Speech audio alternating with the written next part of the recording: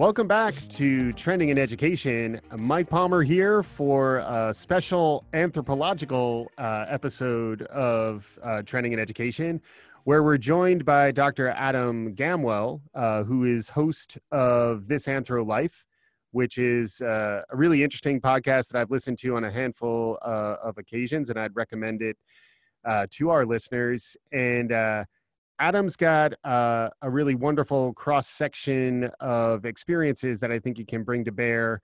And in particular, we wanted to talk about robots, the future of work, anthropology, and science fiction. So quite a lot to cover. And Adam, welcome to the show. Yeah, Mike, thanks for having me. It's a great honor to be here. I love training in education, so it's fun to kind of have a cross-sectional episode too together. Absolutely. And then speaking of cross sections and sort of diverse interests, I wanted to begin by talking to you a little bit about yourself and what you do, and the concept of design anthropologist. Design anthropology isn't necessarily something that everybody's fully aware of, but I'd love you to maybe, in your own words, give us a quick summary of who you are and what you do professionally. Yeah, sure. So I do kind of an interesting mix of things, I suppose, or interesting to me. But so I kind of count myself, as a design anthropologist. What that means is an anthropologist is somebody that studies, the remarkable complexity of human cultures, across time and space, which sounds fantastic anyway, doesn't it? Yeah. But the idea of just like studying like the change over time of how cultures and languages shift. And that can be, as people move from one state to another, or it can be across time, as like, you may speak differently as a child than as an adult. And then of course, as you pass those down across generations, right? So studying trends and patterns of behavior and attitudes and beliefs. And then the design angle comes in because what to me is so interesting about design is it is about making sort of complex information understandable and simplified to people. Mm-hmm. And so when you put these two things together, it's like, how do we better understand ourselves as humans? Why we change over time, why we use interfaces like we do on computers, why do we read signage the way we read signage, like why is a stop sign red and a certain shape? And so all sorts of things, like our entire environment is designed in so many ways. And so this is kind of intersection of putting these two pieces together, of studying humans and change over time, as well as how we communicate who we are in that sense. And then also I'm a podcaster, as you mentioned. And so to me too, that's just this other way of like, how do we communicate these like remarkable findings? We're just a crazy species. And there's so much to think about there, And so, so I podcast. I also am a design educator. I teach design as well as in journalism programs in Boston. Mm-hmm. So I don't know. I'm a freelance for lifer, I guess. We're both podcasting, education, anthropology. So just across all these things. And so we like to talk about work. It's where it's at. Yeah, and we'd like to talk about multi-potentialites, and I would include you in that category. Someone who has a wide range of interests across multiple domains, and really interesting intersections. So you were talking about the stop sign, and I was thinking about the intersection that the stop sign was. Right away, you got me there. But also design thinking is interesting, and trying to help people think about their intentions when they design things, and trying to understand who they're being designed for. And wait for it, here it comes. And that brings me to the topic of robots, because robots have to be designed, right? They do. And then when they're designed, they're going to need to interact with humans in new and interesting ways. And I think that was what got us maybe on this path to getting you on the show, was that we have a shared love of robots and talking about how robots make us think about what it means to be human. And then that got me and us thinking about how anthropology intersects with science fiction. And that's a lot right there. I mean, that's going to be a wonderful show. And that's the show, fortunately enough, that we're about to have together. So any thoughts on that? I don't know where you want to start. Do you want to start with robots? Do you want to, there's plenty of range. You're an experienced podcaster. So I'll pick up what you're putting down. Where do you want to go next? Cool. What really was interesting to me about this entire intersection is this idea that, like, so if people don't really know what anthropology is, I don't want to spend too much time on it, but point out that Anthropology is a social science, which means that we study with and amongst humans in this case, and the social systems of people. And we also, the science side of that, I'm putting in air quotes, you probably can't see this if you're listening to it. The science side of this is that we, of course, use evidence, right? We like do what we might call a test. It's not a repeatable hypothesis experiment, but we are going to say, we think people act a certain way in this environment, or just go out and see how do people act at this stop sign at the intersection. And so we collect data by talking with people, by observing them. And so then we can derive theories of why people do what they do, from that. What's super interesting about that with science fiction, of course, now fiction is fiction, it's made up, right? However, the science side of both those is really interesting because science, like sci-fi, I'm a huge sci-fi nerd, big Star Wars nerd. I'm going to put that out there. I do that Star Trek too, but I'm a Doctor Who, a Whovian, I guess we're called. Nice. And a Star Warsian, I guess. And so that's kind of my entree into these fields where like both of these shows and Star Trek too, and like your favorite thing, The Matrix, Ex Machina, The Terminator, all of these kind of sci-fi films raise these really interesting questions about what it means to be human. And so like, for me as an anthropologist, it's like, what kinds of patterns of behavior do we observe? Like, what do these films tell us about what we think about what it means to be human, right?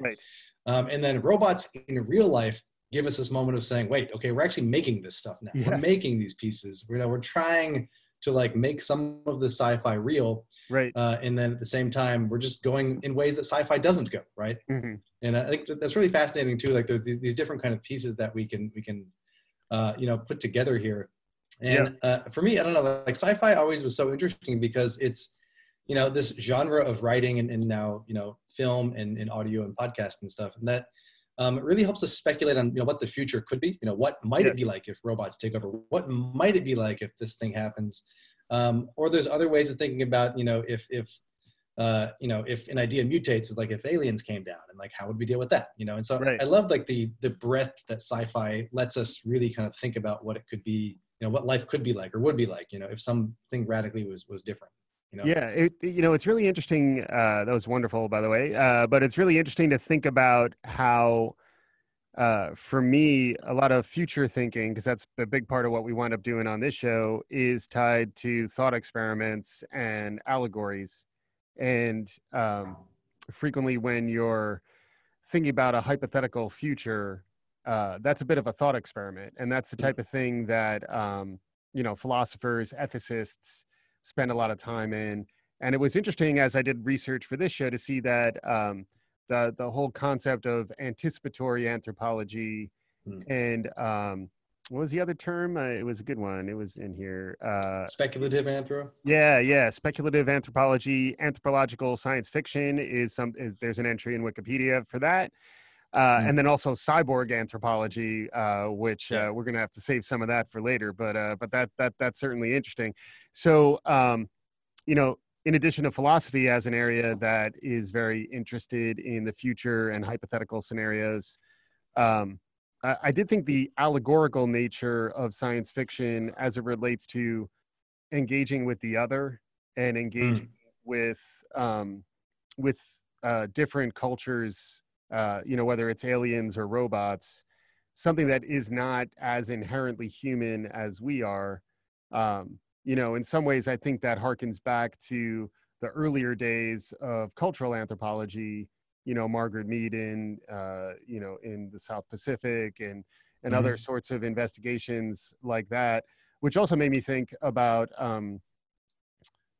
Star Trek, even though I know you're a Star Warsian, you're fluent in things Star Trek. But there was the notion of the Prime Directive, and that's right, yeah. And as the Enterprise went out there, there was almost an ethnographic orientation towards the different cultures that would be encountered. Any thoughts on this line of thinking? Yeah, totally. So, I mean, I think that's actually a great way to think about it. So like ethnography, of course, right, is the in anthropology, the kind of study of different groups of people, like kind of with the intention of understanding it in their own logic, in their own words, in their own ways, rather than us coming and saying, hey, this is how we see you. It's more like, how do you see yourselves is the ultimate goal. How well Star Trek or anthropologists do that is always, up for question, which is important to always kind of be critical of our own practices. But I think that's totally right. And I think that idea is so interesting too. And like, even, when, as you mentioned, Margaret Mead and Franz Boas, some of the progenitors of anthropology in the early 20th century, yeah, their ideas were to go study other cultures, that were not, Western European or American cultures, partially in a way to then say, we actually do want to say that these other cultures are valuable in the contemporary society and that they have a place. And again, this was fighting against a lot of racism and colonialism, saying like these people are not worthwhile because they're not the supreme Western, European or Americans. Yeah. And it's so interesting too, because that is tied to this notion you said of the other, right? And the idea of like going to see who the other is in this again, in a like bad sense, in a racist sense, in a colonial sense, the less than human. But again, Yes. that allegorical idea does totally come in the sci-fi world, right? Aliens Right. are the ultimate other, right? They're the not human. Right. I mean, the fact that we have the term alien for migrants across the planet tells you something very interesting, right? Right. Right. Anthropologically and also kind of sci-fi-y too. It's like as if they beam down in a mothership to a different part of the planet, Right. It's weird. But sci-fi is so interesting because of that. It's like it deals with that otherness, right? And so Right. like that's such a good doorway to ask ourselves, like, so why are we obsessed with the other? Like we are fascinated by that which we don't totally understand, and we're both horrified and really drawn to it. That's why Yeah. robots are so interesting, because it's like robots are not humans. We're trying to make them human, which we can talk about, and like anthropomorphizing them, making them look like people. Yeah. But we're like totally drawn into this otherness, right? Right. Right. For sure. And then that got me to this notion of anticipatory or speculative anthropology, and the idea that there, as I looked a little bit, there are anthropologists who have said one of the problems in the field is that it winds up being too backwards facing. So like look at the historical precedents that lead to what currently exists, and for that to be the entirety of the spheres within which anthropologists operate is somewhat limiting, and it's not necessarily trying to anticipate or speculate on where we're heading as humans. I'd love to get your perspective on that, even in your own practice. In some ways, maybe the design thinking is helping you be at least a little more anticipatory in that, like when you're putting something out in the world, you're expecting it to be engaged with in a more practical way. But any thoughts on like the more speculative, or like how do you look, say 5 to 10 years out in the future as an anthropologist, and how does that come to bear on anything we might be interested on this show? Yeah, totally. I mean, it's funny because like anthropology has a PR problem, right? That we like you hear it, you're like, oh yeah, you study ancient peoples, and it's like, well, some of us do, sure. Right. So it's like that. It's not incorrect, but you're right. It's like we're not really known for being forward thinking or and part of it too is again because like as one level of science, and the way that anthropologists are trained is to like, again, through observation, through interviews, through living with people, you gather evidence about what patterns of behavior people do, and like, why, get a sense of why they do what they do in people's own cultural logic. And so then it's what we might call diagnostic, right? It's like understanding or diagnosing a current situation, right? But then you're totally right. There's this anticipatory movement, or like, how do we predict what might happen next? Yeah. And anthropology is totally in a great spot to do that, and I think, and that's also, again, for me, like as a design anthropologist, as a design thinker, this is one great way of doing that, because one of the main differences is like traditional anthropology would go out and study a different group of people in a different culture, or even in their own culture. And then, come back and write a book about it, kind of make information available to a different group about this other group. Yes. Now, what design does also is it actually works to actively intervene in a current situation, right? To help improve the future. Right. And so on one level, it is inherently predictive. It's also interventionist, I think, is an important piece too, right? And so it's like, do we, how do we sort of ethically find a way to intervene in people's lives? And part of that, I think the anthropology part is important, because what it does is let us understand alongside with you. Let us talk with you. Let us get to know your what you're going through, and then we can help diagnose an issue together to then solve for something for the future, right? And so part of being anticipatory is like, there's an anthropologist named Tim Ingold that talks about having foresight, what he calls. And the idea with this is to be anticipatory is to kind of go out and run ahead of events and pull them along the timeline to where you want them to go, which I think is a really beautiful, like, kind of allegory, Yeah. And so it's just kind of like being attentive to what are people's goals. Instead of just saying where you come from, it's kind of saying, well, where do you want to go? Right. What do you see happening in 5 to 10 years? And like, the more time you spend with people, You can ask more questions about their anticipations of what they're looking for, and you can see, I mean, contemporary, we're in 2019 United States, there's a lot of anxiety over political challenges right now. There's global challenges happening in multiple countries. There's issues of climate. It's not hard to see how people are thinking about the future in these very broad strokes. And so then grab some of those and then kind of run ahead with people and say, where do you think we're going with those? Yeah. In design sense, then is like, how do we then pull that to a practical level of saying, okay, well, what steps can we take to make some change possible, right? Right. And to that end, let's talk robots, right? So yeah. If we're looking ahead, let's say the next 5 to 10 years, I think pretty much anyone who's doing that is thinking about automation, is thinking about skills and domains that are going to be disrupted by what's been called the fourth industrial revolution, or the fourth wave industrial revolution, which is really fully leveraging some of the emerging capabilities around artificial intelligence, machine learning, and robots. And I'd love to get your perspective on that as an anthropologist, as a design anthropologist, and someone who thinks about the future. I also think it's an interesting time to think about how much of this is really allegorical, is more like a secular myth, which is something we were talking about coming in. We're less, particularly, post Enlightenment, scientific revolution, in some ways the gods are less part of our secular narrative, but there are still places where we want to sort of grapple with what might be superhuman or sort of beyond our current conceptions of what's possible. And I think that's frequently where we use these constructs like robots and aliens to sort of both identify the other, but identify something that might be godlike or beyond us, which also starts to get us into the cyborg side. So, so thoughts on this? Yeah, that's good. Actually, no, cyborg is actually a really good way to start thinking about this. So like the idea of cyborg anthropology and cyborgs themselves, right, is actually a cyborg is a being that has both organic and non-organic components.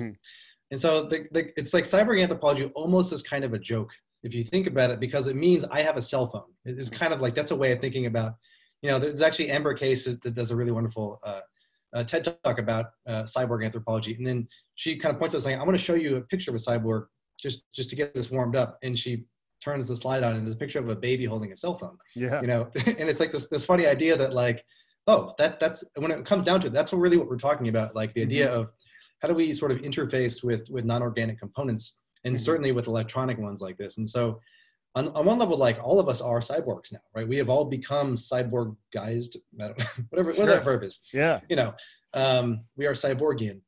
And it's just this idea, like Donna Haraway, an anthropologist, talks about this of us being messmates. And like the idea is like, we're just like this messy middle where it's like we interact with these organic and non-organic devices all the time. And that we live our lives, we make our meaning using them, right? We have Twitter and we have our cell phones, and we're talking on a podcast right now across time and space, right? And so given that, like on one level, like we are super used to like working with this kind of level of technology, right? So on one level, like we can't actually not be cyborgs, right? Like we have to relearn how to be humans without having this technology. Right. And so what's interesting is that robots add this extra layer of anxiety and excitement, right? And I think godlike powers is an interesting way of thinking about that. Like the number one easy way to think about a god power is you don't have to sleep, right? We tend to think about God as like, certainly in the United States and in Western Europe and stuff, that God is like the dominant religion is monotheism. Maybe atheism is taking over, but by and large is that there's like one single like mega god, but if you go to Dragon Ball Z or you go to any other places, like there's like a pantheon, like even the ancient Greek gods. And this is what the historian Yuval Noah Harari talks about in Homo Deus. Yes. And also he wrote the book Sapiens, which, is a really cool like trilogy of books about where humans came from, where we're going, and where we might be today. Yeah. And in this book, he talks about like the human quest for immortality and for happiness and for just making ourselves have godlike powers. But what really struck me about this when he's setting this up is that it isn't that we want to become this omnipotent, monotheistic God. It's that we're actually taking on powers like what we might see with the South Asian or Hindu gods or Greek gods, that we can travel really fast, or we can see really far away, or we like Yeah. have something like third sight, you know. So it's not this everything, but it's like we're getting these like upgrades, you know. Right. And that Right. you play any video game, it's like an RPG, right? You can like level up your XP. Yes. You can add things to your stuff, you know. Right. It's kind of like that. So it's an interesting amalgamation where it's not just this like block of like we become God, right? But it's like this really interesting mix. Like again, and us as cyborgs, like you can get a better cell phone. Oh, I leveled up. You know, my computer's faster. Right. Oh, I leveled up. You know, Right. Right. Really interesting mix. Yeah, well, and the one we've talked about, particularly as it relates to cyborgs, is brain-computer interfaces, Yeah. which is like, it's also, science fiction is super interesting in terms of the narrative elements and the myth making, where like I do think that is, and I think we both have read a lot of Yuval Harari, so apologies for those of you who haven't. But it's really accessible. I would encourage you to check out, particularly Sapiens and Homo Deus is a nice view of the history of our species, and then Homo Deus is a little more speculative about where we may be heading. But it's really interesting to think about the myth making and the narrative aspect of all of this, and myths and the stories that cultures tell their members is a big part of anthropology. And thinking about how the stories we tell and the stories we're told about robots are frequently tied to media experiences. And you know, we talked about Westworld a bunch when it was out there, partly because I think it captures our imagination just in general, like the narrative itself, and then partly because exploring those possible futures that may not be too far off frequently can help us understand how do we want to get to those next phases. So like I like the way you were talking about being somewhat interventionist, you know, flouting the prime directive to say, based on the possible future that I see on the horizon, I need to introduce things that might steer us in a different way. I'd love to get your take on those concepts, and then maybe touch a bit on the uncanny valley too, because like that was another thing that we've both covered a few times on our independent shows. And I'm trying to figure out, as we talk about the intersection, you know, there's a stop sign there, but there's also some discussion of the uncanny valley. So just past the stop sign. Yeah, just past the stop sign is the exactly stop. The RB Dragons, the RB Cyborgs, and you may want to pause before proceeding. But could you maybe spend a few moments talking about what the uncanny valley is, as you understand it, and how it might relate to these narratives, and how we think about what it means to be human? Yeah, definitely. Because the uncanny valley is really interesting, right? It's if we like visualize a curve, like kind of like a pyramid, if we're looking at like a line graph, and you know, it kind of starts bottom, and like on the very left side of this graph is like things that don't seem very human in this case, right? And then the uncanny valley is when you kind of go up and up and up, and like robots look more and more and more human until you reach this point where it's not cool anymore because they look so much like you. It just feels like in the uncanny, it's like, this is uncomfortable because I can't distinguish myself or like what the human is from the robot. And then it kind of dips into super creepy. And so like, this is where it's like, we might talk about, if you've seen Doctor Who, if not, it's okay, but there's like a Dalek, or it looks like a small tank on wheels. Like it looks nothing like a human. It looks like a stupid like gumball with wheels, you know? That is not anywhere near the uncanny. Like that's on like the far side of like, looks like a robot, you know, and that's safely in robot territory. And, you know, a lot of old school robots that we conceptualize, these big metal things, you know, are on that side, you know, but as we get closer, we move into C-3PO, and then we talked about Data before too, from Star Trek, who's actually just an actor, you know, painted with slightly gold skin. Up until like, you might see, if you saw Ex Machina that came out a few years ago, with Alicia Vikander was this robot that was just, she's a human, you know, but happens to also be a robot, you know, you can just tell because she doesn't have half of a head, you know, the other half is like clear. You know, and so it's like getting to this space where you can't tell the difference between, you know, a human and a robot. And you know, part of this is interesting too, because this had to do with what's called the Turing test, which is like, can Yep. a computer trick you into thinking it's a person? So there's these two pieces. Does it look like a human? And then Mhm. also, can it trick you into thinking it's a human? Mhm. Which both are kind of scary, Yeah. ideas. Yeah. And that's where things like the human computer interface like are way past the uncanny valley, because you can't even see the interface. It just is in you, Yes. and then Yeah. am I me? Am I the interface? I don't know. Right. So it goes from like, tank robot all the way to you are the computer.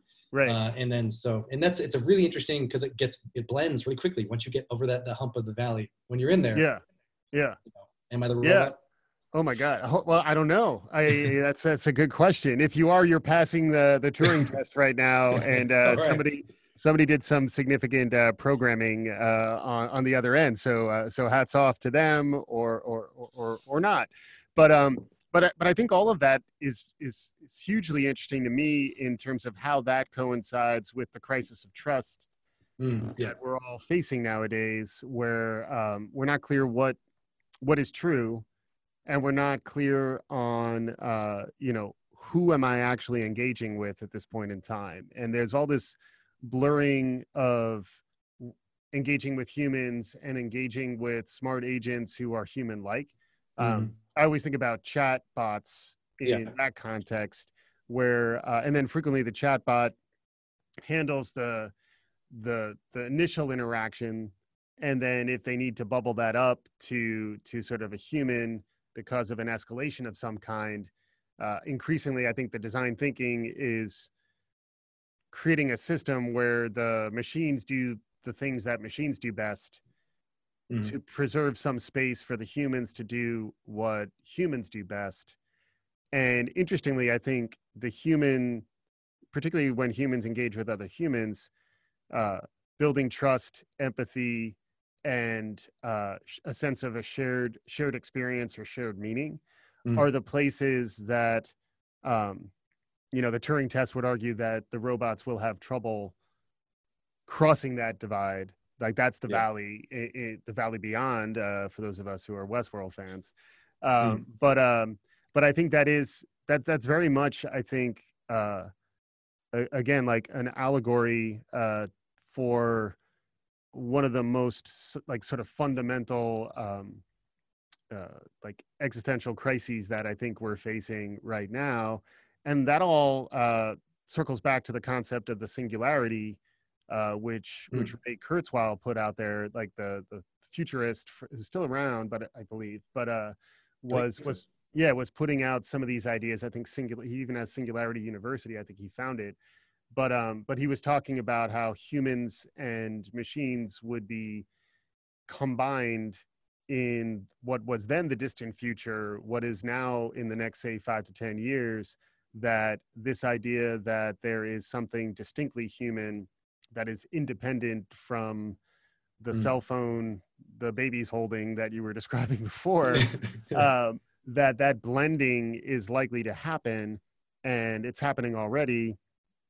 And it's also happening at a time when we're not necessarily trusting technology. Mhm. I think it's hugely interesting. So I'd love to get. And by the way, we could go on. Clearly, we could go on at length about this. Yeah. This is. It's been wonderful having you on.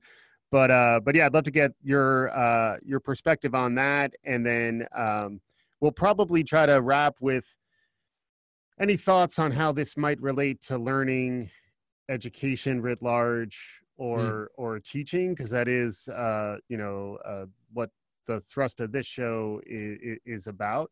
But any thoughts on that, like just the crisis of trust, and the level to which you know we're we're sort of approaching this singularity moment when the sort of blends between humans and AI are going to become more standard. And uh and then I think that does relate in part to the Turing test too. Like, Mhm.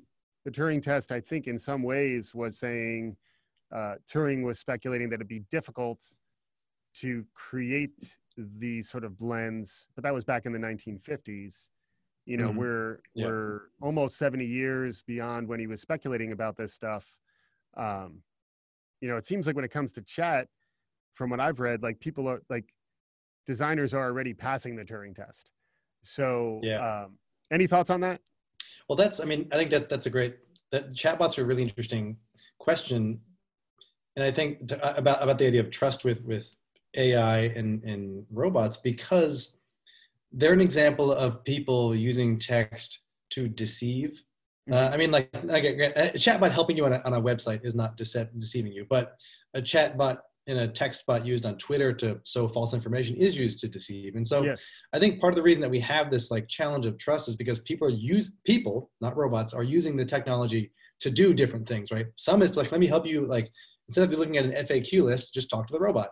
Right. Or let me put a bunch of put a bunch of bad stuff on Twitter that's gonna, incite, political anger. Yeah. And so given that, like, the trust, it's interesting, the trust, we tend not to trust the technology, but it's actually the people behind it, which as an anthropologist, again, like it's this, again, who's doing it is one of the questions. So there always is a question of power. I have to just put a plug in there for power. Yeah. That both literally you have to plug in the power, but also just like there's power dynamics of who's controlling the information, right? Yeah. And so as we get to the singularity, like I think part of the fear, same with like automation and loss of jobs, to jump over to that for a second, is that, again, that's not being done because it's necessarily good for people. It's being done because it's good for a business, right? Right. And while it does help turn out, we'll say, more cars, or it can help, I don't know. I mean, doing an AI color palette can help you pick the color palette for your website faster than a human could potentially, Right. There are these things that it can do like quicker.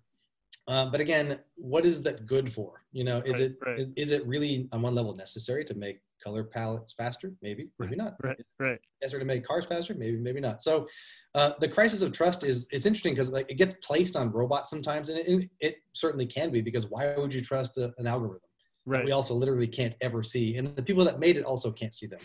But different topic for a different episode. Right. This is the vague paranoia or specific paranoia phase of the show. Yeah. Yes, yeah, exactly, right. But then the other side of it too is that, like, who's making these decisions and why, and that's why, like, Byron Reese just came out with a book called The Fourth Age that is about this idea of the Fourth Industrial Revolution. Moving this turn in that we're going to more automation and stuff. And again, it is advancing industry, but it is causing an existential crisis for a lot of people, to the extent that all of us have to rethink what education means, right? Do I need to keep going back to school? Do I need to keep learning new things? And the answer so far I'm seeing is yeah.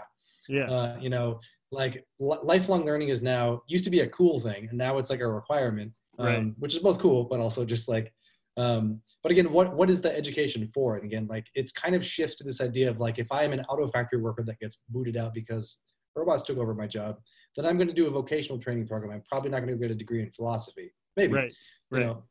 So I think one of the things that we definitely want to be thinking about for education going forward is, I obviously want to advocate for having space for humanities and social sciences on top of working with STEM, science, technology, engineering, and mathematics.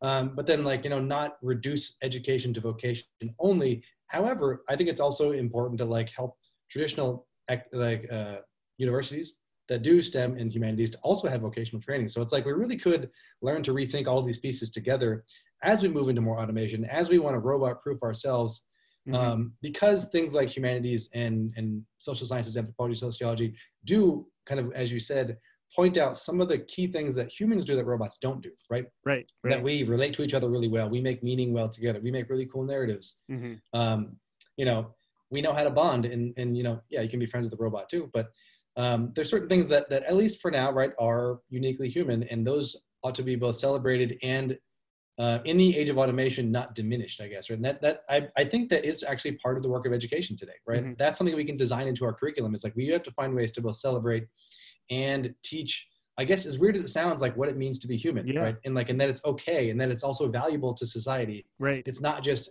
can I go be a UX designer and make $100,000? Or can I go be a podcaster and, become a gajillionaire like we all are? Yeah. It's just more like we actually need to, like, on one level, come back to the basics of like, this is what it means to be a good human. Right. Like the prime directive, right? Do no harm. Yeah. And do well, and like study and understand other people on their own terms. It's like, maybe Star Trek was right. Yeah. And Immanuel Kant and the Buddha and other Jesus was onto some things too. You know what I mean? Like they ideas, all that stuff.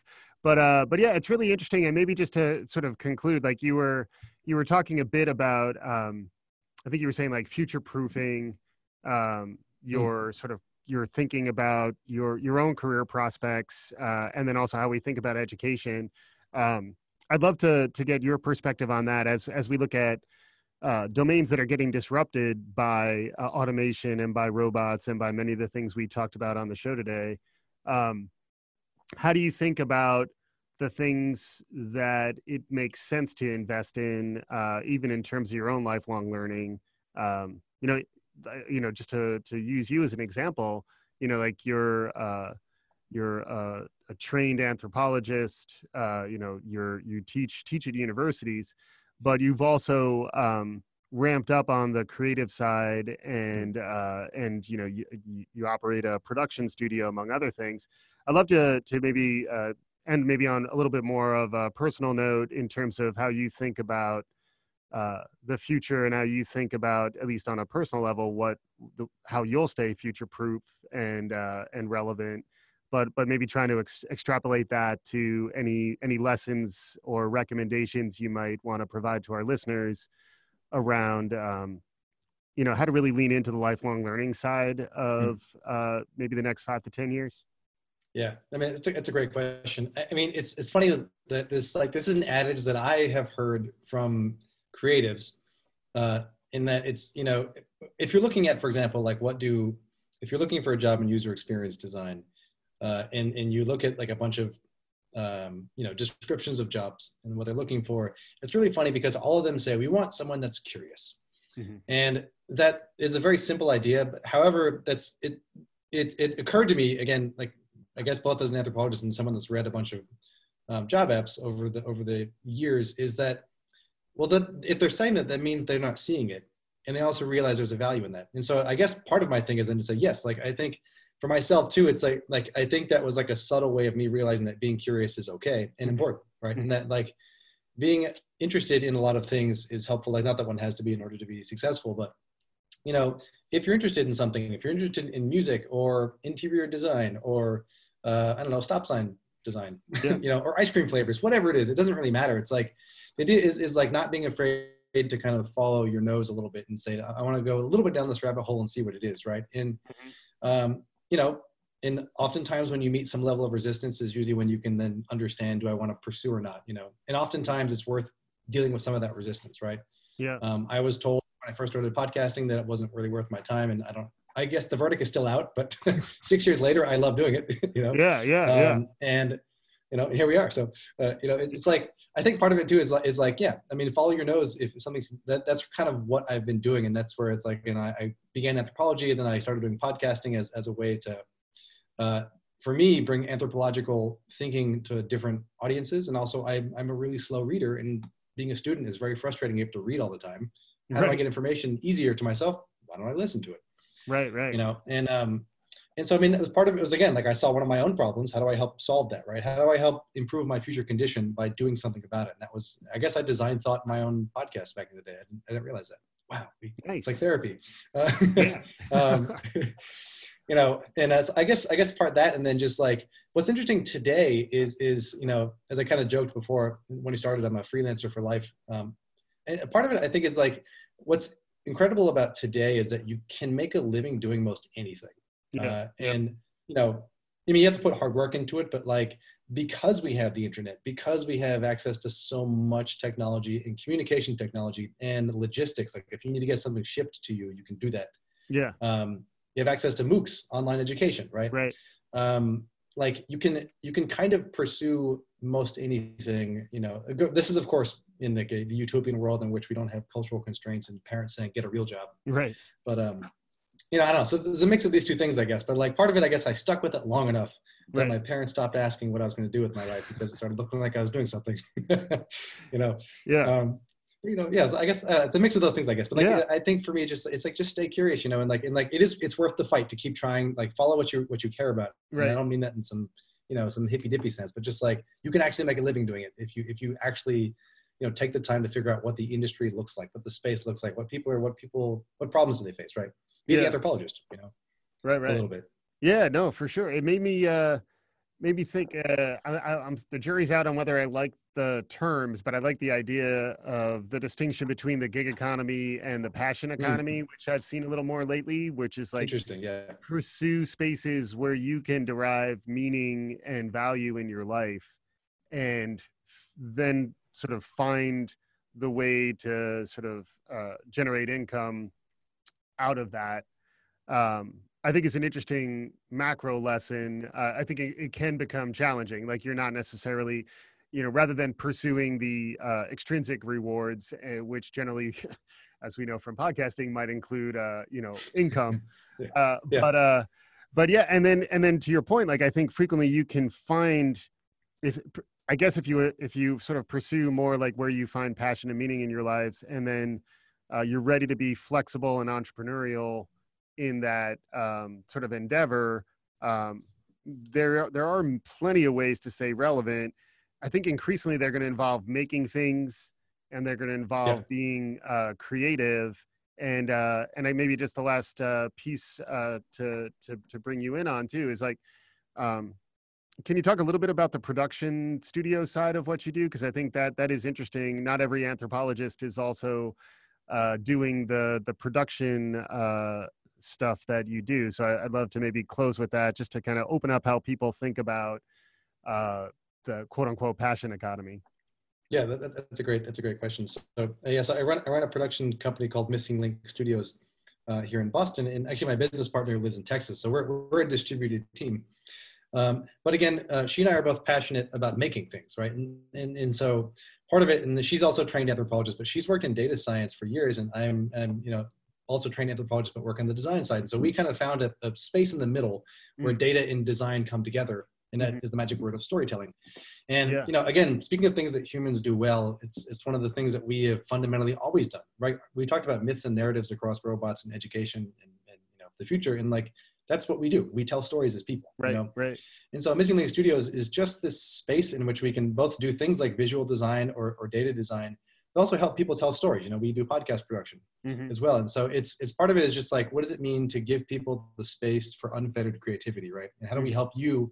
I want to tell the story either visually, or I don't know what I want to do. I have this thing I want to tell. I either want to get my brand up to date, or I just want to make this podcast about X, Y, Z. Right. Part of it is like, how do we design think that problem, opening up the creative palette of like audio and visual and data. And we have so many, like our palette is full, right, of these different kinds of mediums we could use. And so, I mean, that's what Missing Link is about. And so, and we're just getting off the ground. So, part of it, this is like, if people have any questions or want to learn more about that, we'd love to hang out and talk with you. Yeah. But that's just the dream. It's like, again, making is what it's about. I think you're absolutely right. Like we're at the point now where, since we have so many tools, like you and I, we can podcast, and like, we're using distributed tools to do this also. And so it's like that people have access to these, like it means we should make, right? And people love making stuff, right? Yeah. So it's like, let's put some guardrails in the bowling alley to make it sound good and look good. Yeah. That's what our training is for. And then, I mean, that's the dream, I guess. Awesome. Dr. Adam Gamwell, thanks for joining us. We made something. We made a podcast. We did. We made a podcast. Yeah. Yeah. Awesome. So thanks again to Adam. If you want to track him down, it's ThisAnthroLife, thisanthrolife.com. Also Missing Link Studios. You can find a link to it from ThisAnthroLife. And I think you can also track Adam on Twitter, find him through whatever ways in which you track people, and look forward to staying in touch. It's a fun conversation. Thanks for joining. Yeah, thanks for having me. This is great. Awesome. And to our listeners, thanks again for listening, and we'll be back again soon.